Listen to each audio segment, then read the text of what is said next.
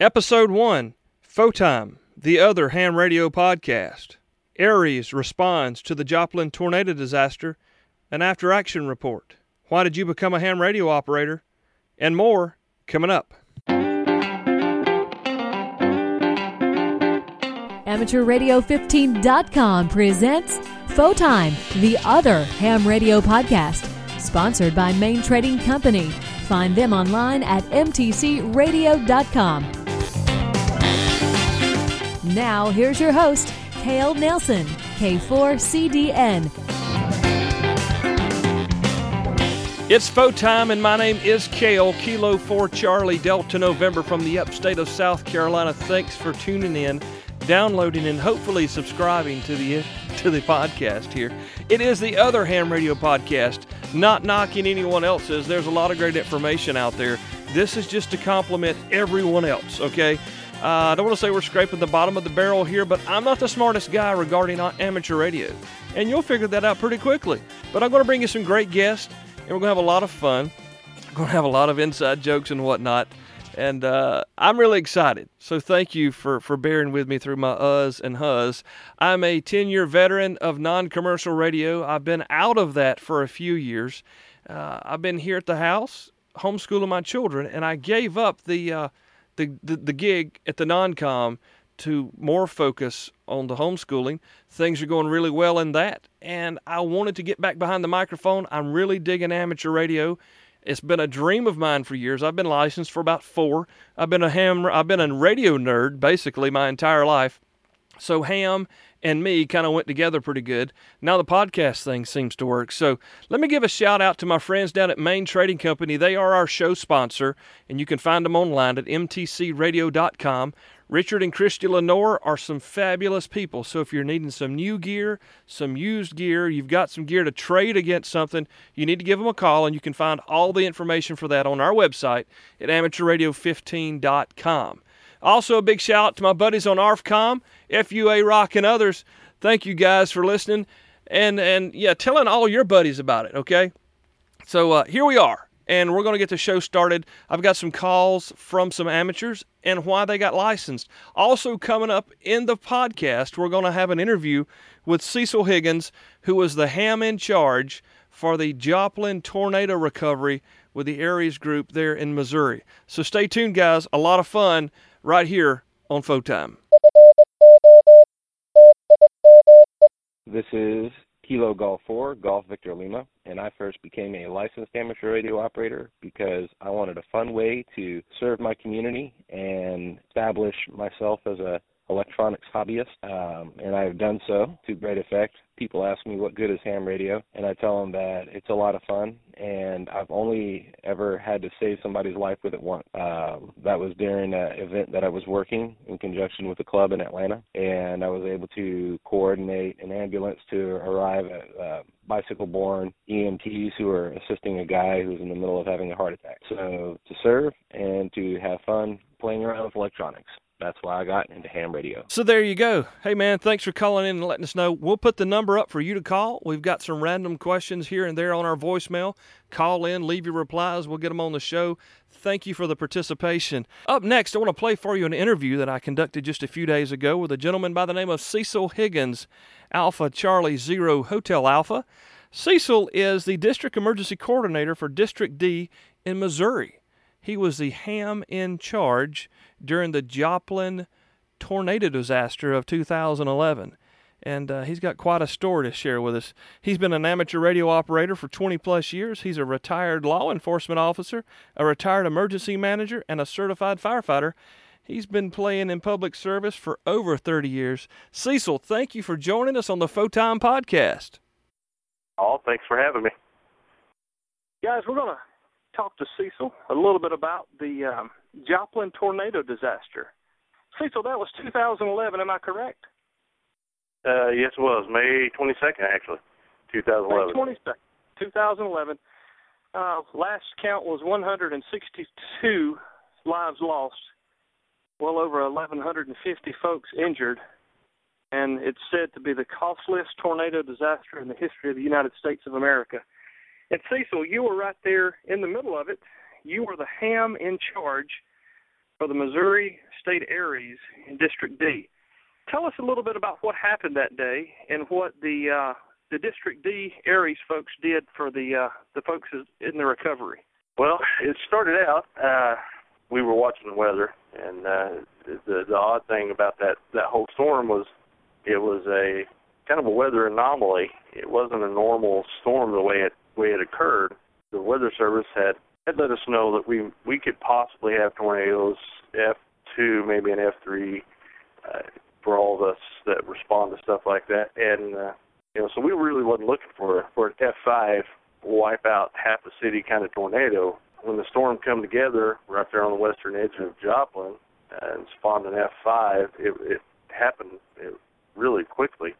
The tornado was moving extremely slow, but it developed incredibly fast. We got the call, we as in Aries, got the call to assist with communications from the Red Cross first. We responded to the Red Cross sheltering.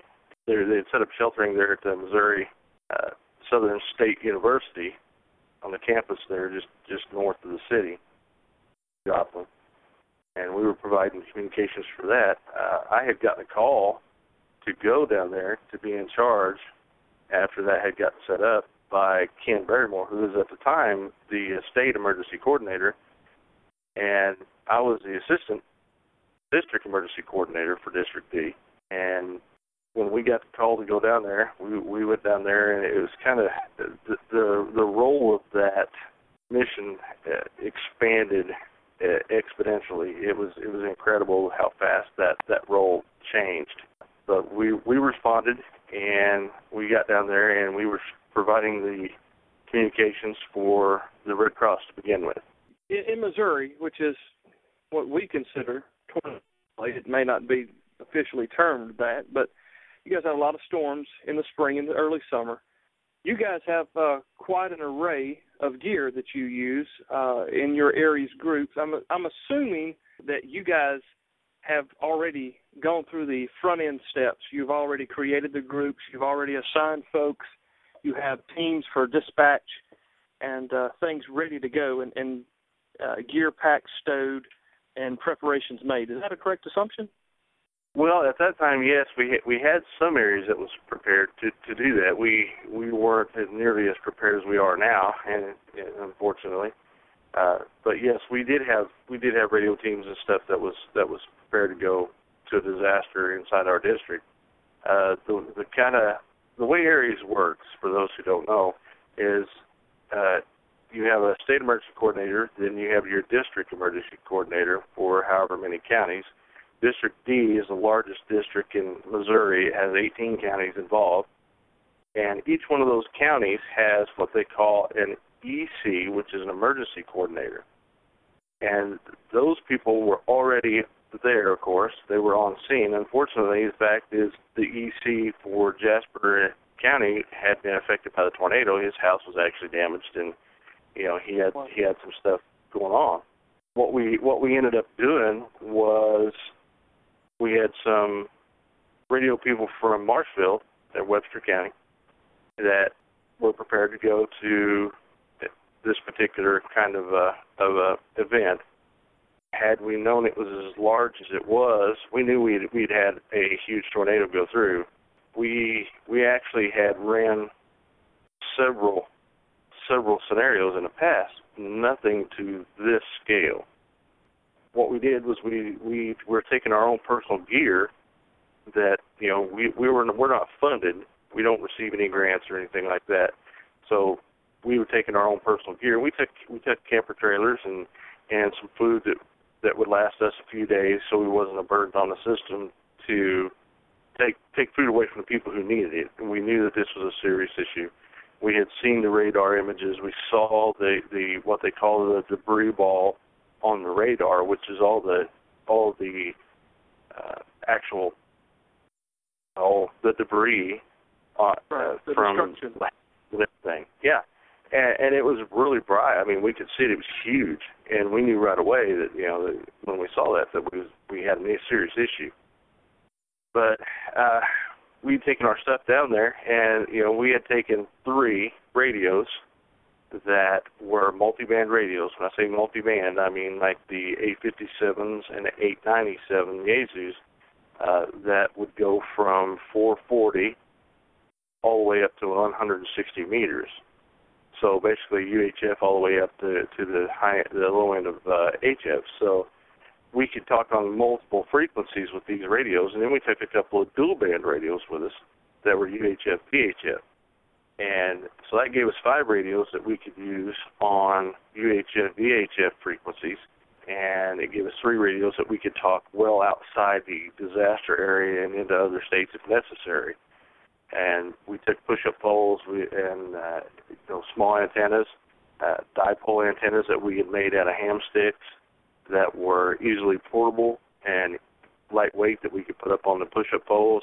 And we took all that with us and was able to establish our communications relatively quickly.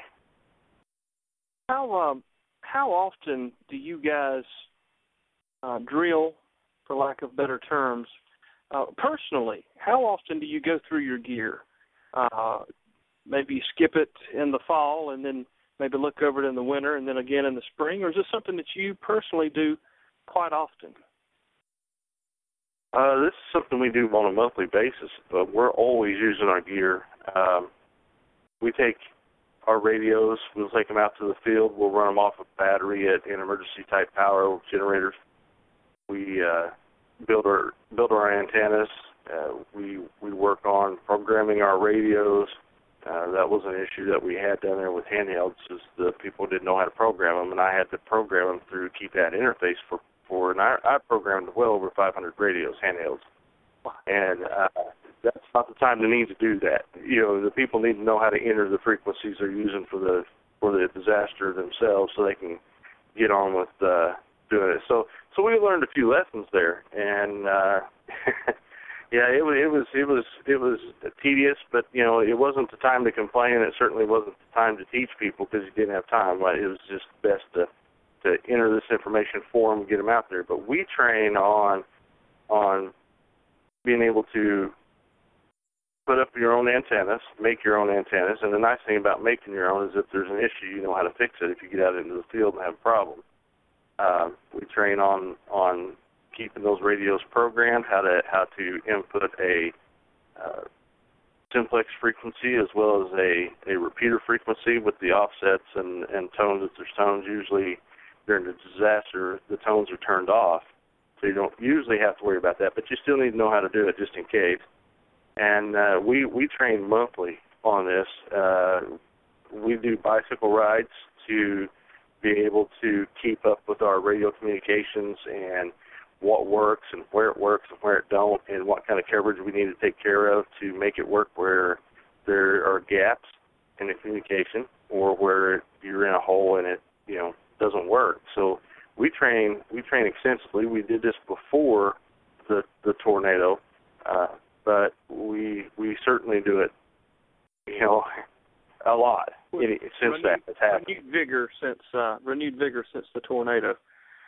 So going back to Joplin, you guys got there, you got established. I've read your after-action report, which will be linked in the show notes for the program. And also we're going to link your PowerPoint presentation to help some folks see some visuals of what you guys were seeing there in the field. We'll get to that in a few minutes. But going back to your after-action report, you stated you got on scene, you guys got there where you were requested to report, and you had comms up within an hour and a half or so. But it wasn't just rolling up and turning your radios on. They tried to put you down in a basement, and you had no way to feed your antennas to the outside, and you guys actually had to do some improvisation, maybe some MacGyver work. And tell us a little bit about that when you got on scene being the Emergency Operations Center there for the county. What happened when you arrived? Okay, well, when we were done with the communications with Red Cross, they had basically used the communications for one day, and then they were able to establish their own communications. We've gotten a request from the Newton County EOC to provide communications between that Emergency Operations Center and the Jasper County Emergency Operations Center. And for those folks that don't know, the reason they would need that is the Newton County EOC was backup emergency operations center for the Newton County Emergency Operations Center, and Joplin is right there on the line of two counties. So Newton County was requesting us to help them, assist them with communications to the Emergency Operations Center, because they wanted to be able to communicate inside and outside. No phone service was working in there, so radio was basically the opportunity for them to communicate that was available. No more had we gotten requests for them. We got the same request for the Jasper County EOC. So we went down to the Jasper County EOC, which was actually in the city of Joplin, and that's where all the tornado and all the everything for the emergency was being run. They had an IST team, which is incident support team, that had come in and was down in the FEMA room in the basement. And I don't know if everyone's familiar with the FEMA rooms, but for most people who aren't, the FEMA room is a concrete enforced, almost like a bunker. It is absolutely hardened against these kind of weather events, these kind of tornadoes, and about any other kind of thing. They handle explosions well, all kinds of stuff. And FEMA has all throughout the country helped with funding on providing these buildings where, cities and governments and stuff can have this area to operate in. Well, the problem was they built it really well. They really did. There was no way to run coax for our antennas out from down in the basement of this FEMA room. Well, the basement was the FEMA room, but there was no way to run coax up to get to our antennas. So we couldn't actually sit there and be side by side with the people operating the Emergency Operations Center. So we got to looking at the building, and we elected to place the Emergency Operations Center communications for ARES at the top of the stairwell in an office. It allowed us easy access to the EOC, and should another weather event or something start happening, we had very quick access to get into shelter as well, because at the time we still had storms coming in, and we had funnels that had occurred over the town. After this had happened a couple of days later, people were scared, and we still had weather events going on, and it didn't take much of a cloud for folks to get really upset. So we had one tornado siren left in the city.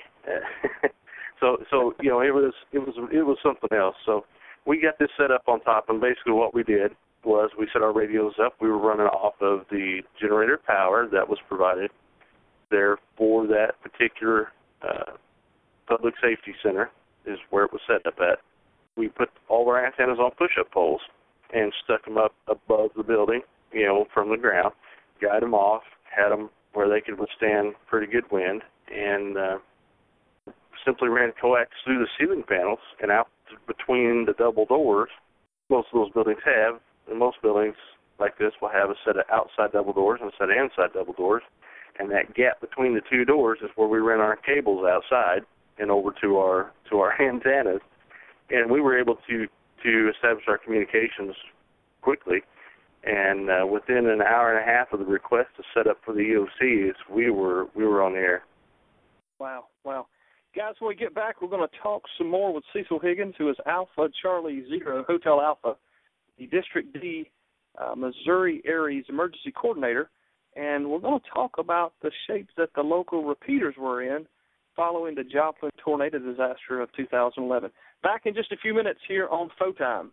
Visit mtcradio.com today, a great one-stop mom-and-pop shop for everything ham radio. Radios, antennas, power supplies, wire and cable, books and training materials, microphones, headsets, and accessories. Find popular brands like MFJ, Heil Sound, Jetstream, LDG, Alinco, Comet, Texas Bugcatcher, Radio Waves, and more. mtcradio.com, an authorized Kenwood and ICOM dealer. mtcradio.com. Aloha, this is Brundoggy, Whiskey Hotel 6, Echo Yankee. I got into ham radio because I was looking for a hobby that required a little bit of thought, keeps my technical intellect keen, especially in evenings. The other concern I have here is living on an island that we have a very weak infrastructure that's very fragile, and we are prone to things like hurricanes, tsunamis, and things along that line. So a nice backup source of communications is always welcome. That's all I got. Thank you. Aloha. Back with Cecil Higgins, Alpha Charlie Zero Hotel Alpha, the District D Missouri Aries Emergency Coordinator. Cecil, thanks again for being with us here on Photime. And I've got a question.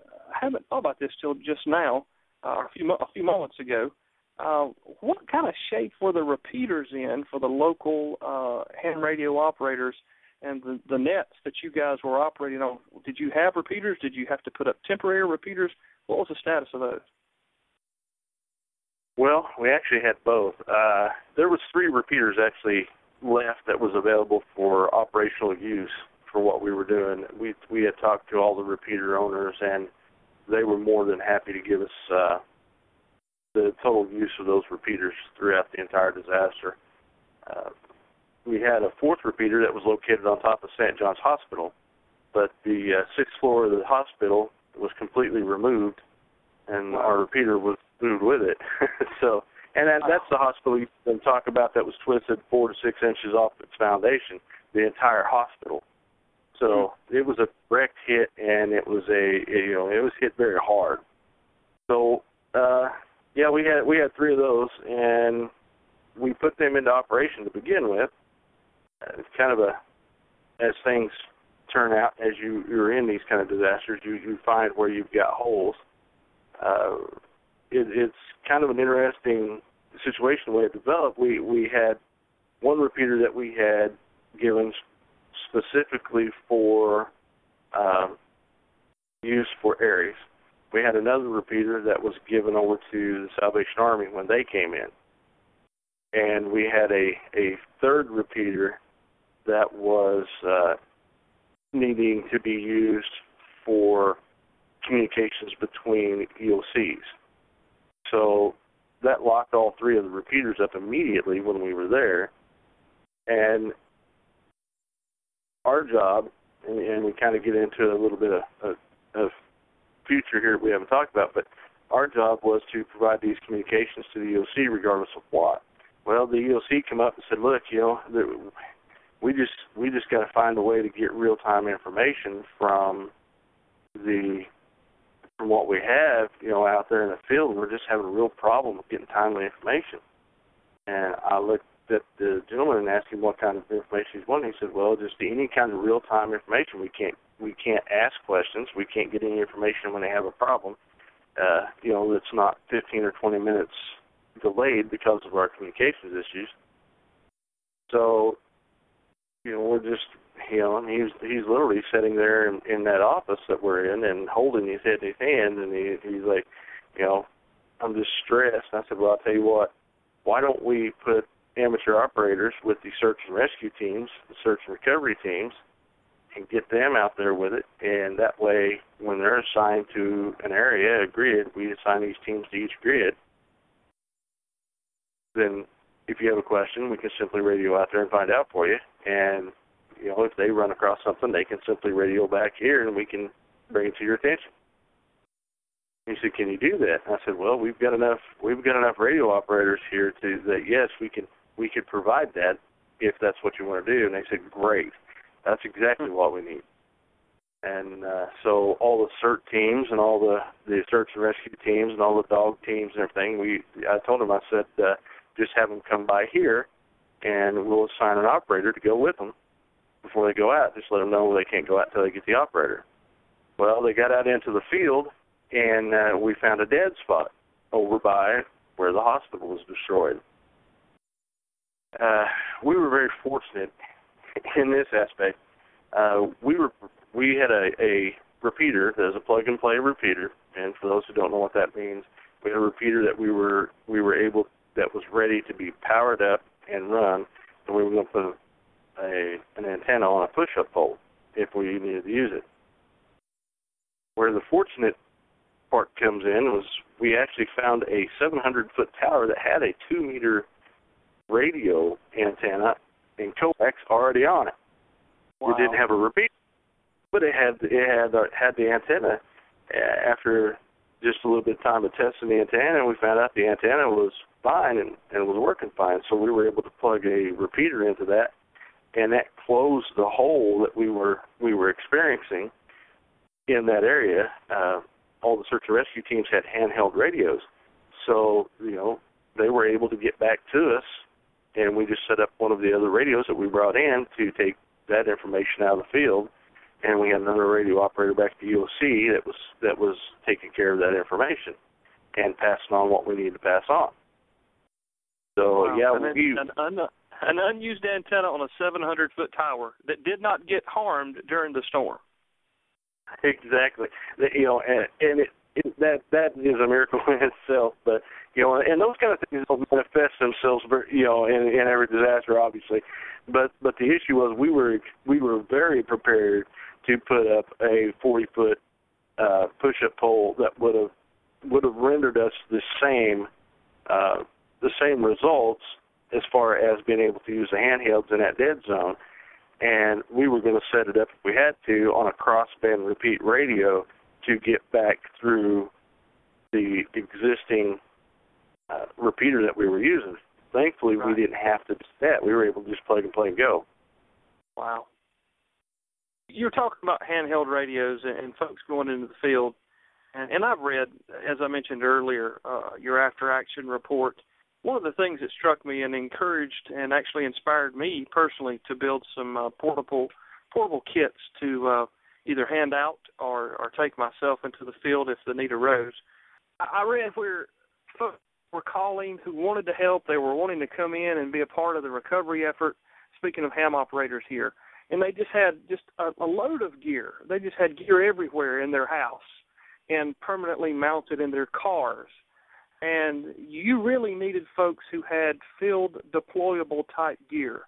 Tell us a little bit about the hole in our thinking as amateurs, especially regarding if we've got a spare 2-meter rig laying around somewhere in a small power supply, a magnet antenna. Tell us the need that you guys found when you were looking for folks to come in and help in the effort. Well, the first thing I'd have to say is if you're wanting to help in an emergency or disaster, you don't self-deploy.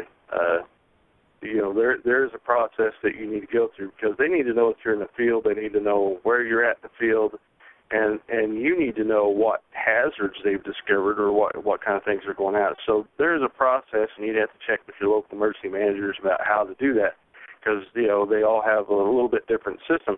But don't self-deploy. Find out where the volunteer center is and go through that.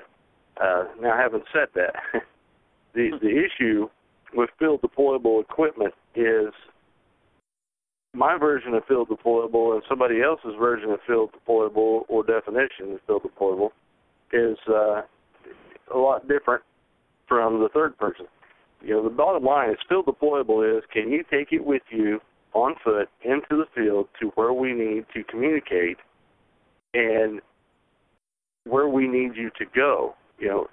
A lot of folks had mobile radios in their car and their truck or whatever they had, and it's great. There's nothing wrong with that. However, you can't, in most cases, take that with you into the field on foot. And trust me, when you look at a disaster zone like this, you're not going to drive in there. I mean, there's houses for miles strung all together. It's just one huge blender that's been turned upside down. So, that's not a field deployable. Field deployable is something that, now, if you want to put together a backpack unit, which has got a battery, a mobile radio, and an antenna that you can put on your back in a backpack and take into, that's field deployable.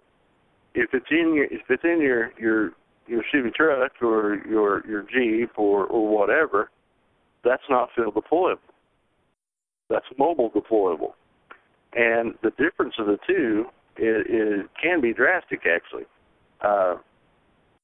We were in a position where we needed people on the ground, on foot, going through the rubble, letting us know that they had found somebody who was still alive, or letting us know that they had found, the remains of someone who wasn't. And we needed to know where it was at. And the search and rescue teams, there was no way that they could have got that information back to a vehicle, because they were walking not just a city block, but grids. The EOC had already put up a grid map of the city that was in the disaster area. So we were using these grids. You're talking several blocks. So, you know, if someone's found alive in the rubble, the last thing you needed to do is run 5 or 6 city blocks back to a vehicle and try to communicate information that is now not accurate and delayed. So, you know, field deployable is, can you put it on your back, or can you carry it in your hand or on your belt and communicate out of the disaster, you know, from your on your feet. So, yeah, that's field deployable. And if you want to take a larger antenna or whatever that can mount to a backpack, nobody's going to tell you not to do that. But, you know, it doesn't matter what you have at home. You know, you're not going to take some of the old radios that were considered mobile radios. You know, I have a couple of Kenwood 430S radios, and they were considered mobile back in the 80s. And back in the 80s, they were about the size of a briefcase, so and very heavy. So obviously, that is not a field deployable radio for a disaster. It was meant to go mobile in a vehicle and be mounted. So, you know, mobile is exactly that. Field deployable is something you can carry into the field without the assistance of anything other than, you know, being able to put it on your belt or a backpack and carry it in. Right. And I'm going to imagine, as you said, that you hand-programmed 500 walkie-talkies, that you saw quite a few of those low-cost Chinese rigs that seem to be the rage right now.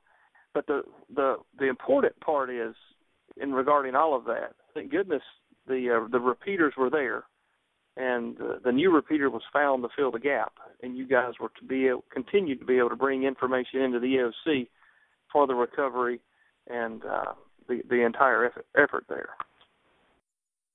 Yes, absolutely, and you know, a lot of people. That was my first experience with some of the lesser expensive radios, handhelds, and stuff. But the one thing that I found out was they actually worked pretty well for what we were doing. They're not designed to be dropped on surfaces, hard surfaces, or wet like a lot of the other radios are. So, but you know, they don't cost as much either. But as far as the communications, they were able to communicate just as well. So as far as those radios, they're not going to knock them, but they were interesting to learn how to program, because they were at the time new on, and I really had to kill a few brain cells to figure out how to get those things to program. Right. Now, you guys, you've prepared a lot more since the event than you were before the event. Although you were prepared a lot more than some folks in wherever they may be listening are. Here locally, as I said earlier, we're working to build up and increase our capacity. A lot of folks are already there. Some folks aren't there yet. What's the best way that you can encourage someone who's interested in possibly being a part of ARES or RACES, the volunteer parts of the amateur radio service? What would you say to those folks who are interested, especially maybe some young listeners or even some folks who aren't licensed who may be listening and who have a desire to serve? It takes a desire, a heart of service to do these kind of things, whether you're with the Red Cross or with anyone. So if you have a desire to help, especially with amateur radio, I recommend that you can get into it. You know, extremely inexpensive anymore. Used to, it costs a lot of money to get into amateur radio.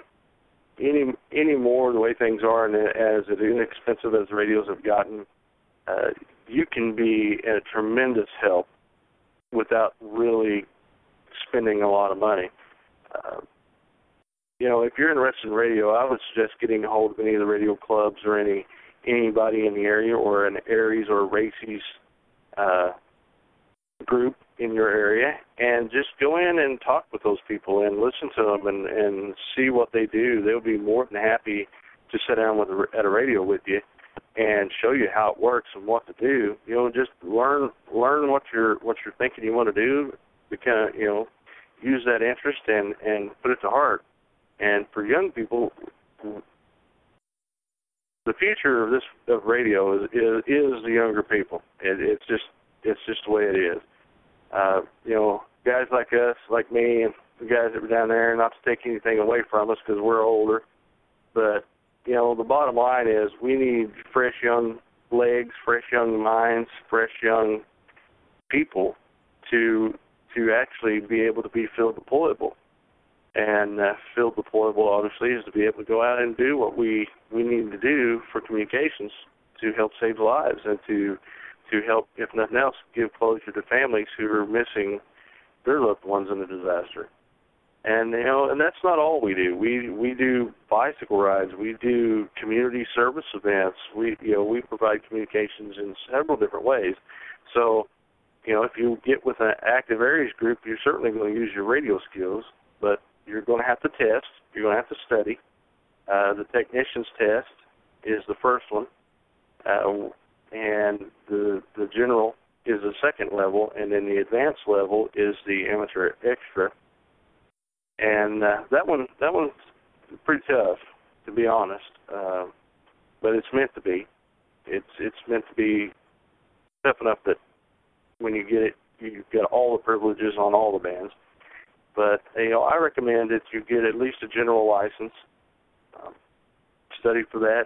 Get with the general license. It allows you to be on the high frequency or HF bands, where we conduct our emergency communications outside of the disaster area. And I'll use like the Haiti earthquake and stuff like that. Those folks had HF radios, were able to talk into the United States, request help, stuff like that.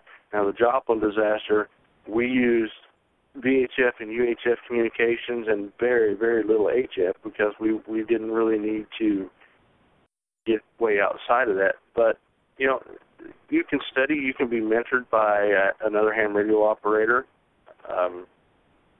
There's many things that you can do, and I've listed, several of them.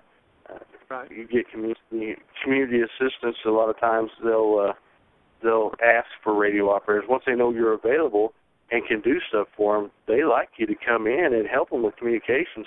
And if you guys have bike rides or marathon runs or anything like that, ham radio operators are usually always used to help with communications. At checkpoints, med stations, if, the biggest town right here where we're at, Springfield, Missouri, and we go out to the big concerts that they have and stuff like that. A lot of times they'll request help. We don't do them all, but they'll request on some of the bigger ones. The community emergency response teams in the area request our assistance in training with them. So there is a lot that you can do simply by being able to operate a radio, and a lot of help that you can give your community that most people don't realize. Not to mention that if the power does go out or if the cell towers are down and you're not necessarily involved directly with a recovery effort, you can still communicate with others where some folks can't. It's been proven time and time again that when something bad happens, you can't depend on your cell phone. And, of course, we all walk around with them like they're a pacifier or something nowadays. But it's been proven over and over here in the last 3 or 4 years that they are a great resource, but they have their limits. And ham radio gives the user an alternate resource, if you will, to have communications in any sort of emergency or just general good weather. Well, and you can have a lot of fun with amateur radio. We have all kinds of modes of communication we can use. For those who are big into text messaging, you can thank the amateur community for that because they come up with what they call digital modes, or at the time it was an analog texting, basically. They were amateur radio operators were getting on a keyboard and sending messages, typed messages, over the airwaves. Another amateur would receive it, and it would come across their computer, and they would exchange messages just like emails, just like text messaging. So they were doing, amateur radio operators were doing that, decades before your phone was developed to do it. So, there's all kinds of stuff you can do. You can do slow scan television. You can actually, send that image over the airwaves through a radio. And just like your TV receives it over the air, you would send these over the air, and you could send it to another person. Say you want to take all right, let me say it this way. Say that you are in an area that has had some kind of destruction. You could take that image, send it over the airwaves so the Emergency Operations Center could see what you're telling them has happened, and it gives them a better idea of what they might need to send out to take care of that situation. Do they need to send trucks? Do they need something bigger? Are we looking at a bulldozer? Are we looking at a backhoe? So you can literally communicate with that kind of communications back to the EOC, or even if you want to have fun and just send pictures of your garden to some people you're talking to, you can send them through repeaters, or you can send them over the regular air. And we also have, of course, we have the carrier wave, which is CW, which is what most people know as Morse code. If you want to talk about or talk to people with Morse code and you enjoy doing that kind of thing, we can do that. We can do packet, which is very much what I was talking about typing it in and it sending it over the airwaves. And we can do voice. We can do television. We talk to satellites, and we can do every bit of it without the internet. No internet absolutely. No internet, no wires, no nothing. When I say no wires, you're not connected to a service like the internet is. We simply broadcast this information off of an antenna out of our radio, and we talk to the International Space Station. We talk to the satellites. You can record a message and send that message halfway around the world and broadcast that message, and that person can take it and send another message, so when the satellite comes back into orbit around this side, it'll send off the message. We do what they call moon bounce, where you actually bounce a signal off of the moon, and it comes back down on another part of the Earth and is received by another operator, and they do the same thing back, and you can actually talk like that. So there is a lot of stuff you can do with amateur radio. It's not just storm chasing. It's not just Red Cross and emergency weather. It's a complete hobby. But you guys there in Missouri with the Aries Group, you're focusing, although you're helping in many facets throughout the community, you guys really work hard to focus on weather-related or earthquake, even I guess you go as far to blizzards or any type of weather anomaly or something where there's a loss of life or great damage. You guys work in that facet. That's more of your focus, I would imagine. Yeah, that's what ARES stands for, is Amateur Radio Emergency Services, and they are under the ARRL, Amateur Radio Relay League, is the parent of ARES, and they actually work real hard to keep amateur radio alive, and then our frequency bands open for us to use. But yeah, we as ARES, we are emergency services oriented and community services oriented, and we work very hard to be able to provide that kind of information. When you guys got on the ground, if you will, at Joplin, and you began working with the EOC, you've been relieved of your Red Cross duties. You're working with the EOC, providing communications across a very broad spectrum, and helping in a lot of different areas. I'm sure that you worked with DHS. You worked probably with FEMA. I'm assuming you probably worked with the State Emergency Management Association as well. How were they operating? How did their gear I mean, they've got the big checkbooks and the bottomless pockets, so they can really go out and purchase some nice stuff. Were they dependent on you as well, or were you a great complimentary agency, or how did that work? Well, we worked hand in hand. One of the things we need to understand about the state and federal type of agencies is their radio equipment is designed to work within basically fire, police, that kind of auspice. What we do, our communications, we can talk around the world to any kind of radio, and what I mean by that is, FEMA and SEMA work very hard to provide the communications from their vehicles, and they had some very, very nice communications trucks and stuff out there, and they were providing communications for like I said, law enforcement between some of them. What the problem we ran into with FEMA, SEMA, and like the National Guard and outside law enforcement agencies that was coming in to help, outside fire department that was coming in to help, a lot of times their equipment was not compatible with the system that Joplin had. Everyone has bought their own radio system for their city or for their own agency, and they gave specifications. We want this to be able to perform this way.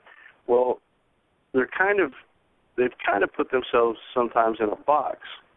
Now, I am grateful to say that since Joplin has happened, FEMA, Department of Homeland Security, and State Emergency Management and stuff, we've worked very diligently to be able to communicate with each other, and we have successfully brought that to be where amateur radio is now a part of the response. So now they're able to get information that their systems wasn't designed to provide. In other words, they're 800 megahertz trunking. Well, we were, UHF, VHF, low band, HF. We could do it all. Our equipment, no matter who the manufacturer was, is designed to talk to each other, around the world. Where when you get into agencies and for the lack of a better term, communications that's built for community use, and I say community, I guess that's probably the wrong word, but built for agency use. They all have their frequencies that's allocated to them, and they're basically in their own little box that way. And we were able to provide some useful information to them as we were tearing down. FEMA come and saw us. We, at the end of our mission, we were getting ready to leave. I had a FEMA representative come down, and he was looking at what we were using and couldn't believe we were able to communicate all through the entire disaster zone and the debris zone and outside of that. And, they were having issues with their equipment saying, okay, we can communicate with this, but we can't really communicate with that. And they basically were trying to piecemeal stuff together to make it work. And we filled gaps for all those agencies that needed us to. And we were able to put radio operators in there and get that information. And then we closed the gaps for them, and we were grateful to do so. I mean, that's what we do. Is what we're for. But afterwards, when we had the State Emergency Management has worked very closely with amateur radio in District D. They're great people, and they work very hard, and they support amateur radio communications throughout the state. And they are as grateful to have us as we are to be able to be a part to help them and help people. And FEMA and Department of Homeland Security, both state and federal, we've talked with and worked with, and we're not here to say this is ours. We're here to say we're here to help. Right. You need our communications, then we'll certainly help. But yeah, there was communications stuff there that didn't work, and it worked for what it was designed to work for. Don't get me wrong, it certainly did. It didn't work as a communication center in a lot of cases, where we were able to provide information from the field, real-time information and everything. A lot of times they were trying to get a hold of somebody and trying to piecemeal a communications network to get that information. Well, by the time they could get, and most of the time they couldn't get it done. But if they did get it done, then that was a delayed response to the question that they were needing an answer to right now. So as ARES, we filled that gap very well for them. Yeah, no knock at all towards what was there. But not to say that amateur radio is the end-all, be-all, they're the only answer in regards to any type of emergency response. But it's a great complementary piece that folks who have trained and participated, licensed amateurs, are able to give back to the community with their skills, their equipment, and to fill in the gaps, to plug the holes in the federal and state responses. Oh, absolutely, absolutely. And one of the things I'd recommend to the ARES groups that are going to hear this is, don't just get to know your emergency operations, your emergency managers and stuff, or whatever their position is called for your counties, but work with other counties, other agencies. Work with these big exercises that are put together. Let them know not only that you can communicate, and certainly, the worst way in the world to try to do that is say, hey, we can do this. Best way to do this, say, go to the meetings and say, listen to them, see what their needs are, and let them know, we could provide this service for you. We have the capability of doing this if that would help, and let them ask them into the fold and get that working relationship built where, certainly I believe you're in South Carolina, you guys had some issues with some hurricanes and stuff, moving up and down coast, and this matrix that we used in Joplin works everywhere. It's a simple matrix that we use, so definitely get to know those folks and let them learn what you can do. Cool. Well, folks, I've enjoyed the time with Cecil. And, Cecil, thank you so much for being here with us on Phone Time.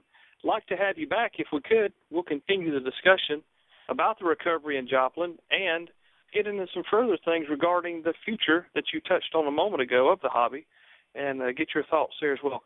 Folks, his name is Cecil Higgins. His call is Alpha Charlie Zero Hotel Alpha. He is the District Emergency Coordinator for District D, Delta, in the Missouri State Areas. Cecil, thanks for being a part of the Phone Time podcast. We're going to get your links in the show notes along with your after-action report and PowerPoint presentation you put together there as well following the event. Thank you so much for your time. Well, thank you, sir, and I appreciate you having me on the show. So that's going to wrap the episode 1 of the Phone Time podcast. Thanks, you guys, for listening. Thanks for Cecil Higgins coming in. Also, thanks to Kilo Golf 4 Golf Victor Lima and Whiskey Hotel 6 Echo Yankee Yankee for sharing why they became ham radio operators. We'll be back for more next time. Thanks, guys. Until then, 73. Thanks for downloading, listening, and subscribing to AmateurRadio15.com presents Phone Time, the other ham radio podcast. You can find our past episodes, web links, and more at AmateurRadio15.com. That's AmateurRadio15.com. Follow us on Twitter at Phone Time Podcast. And remember to visit our show sponsor, Main Trading Company, at mtcradio.com. Till next time, 73s.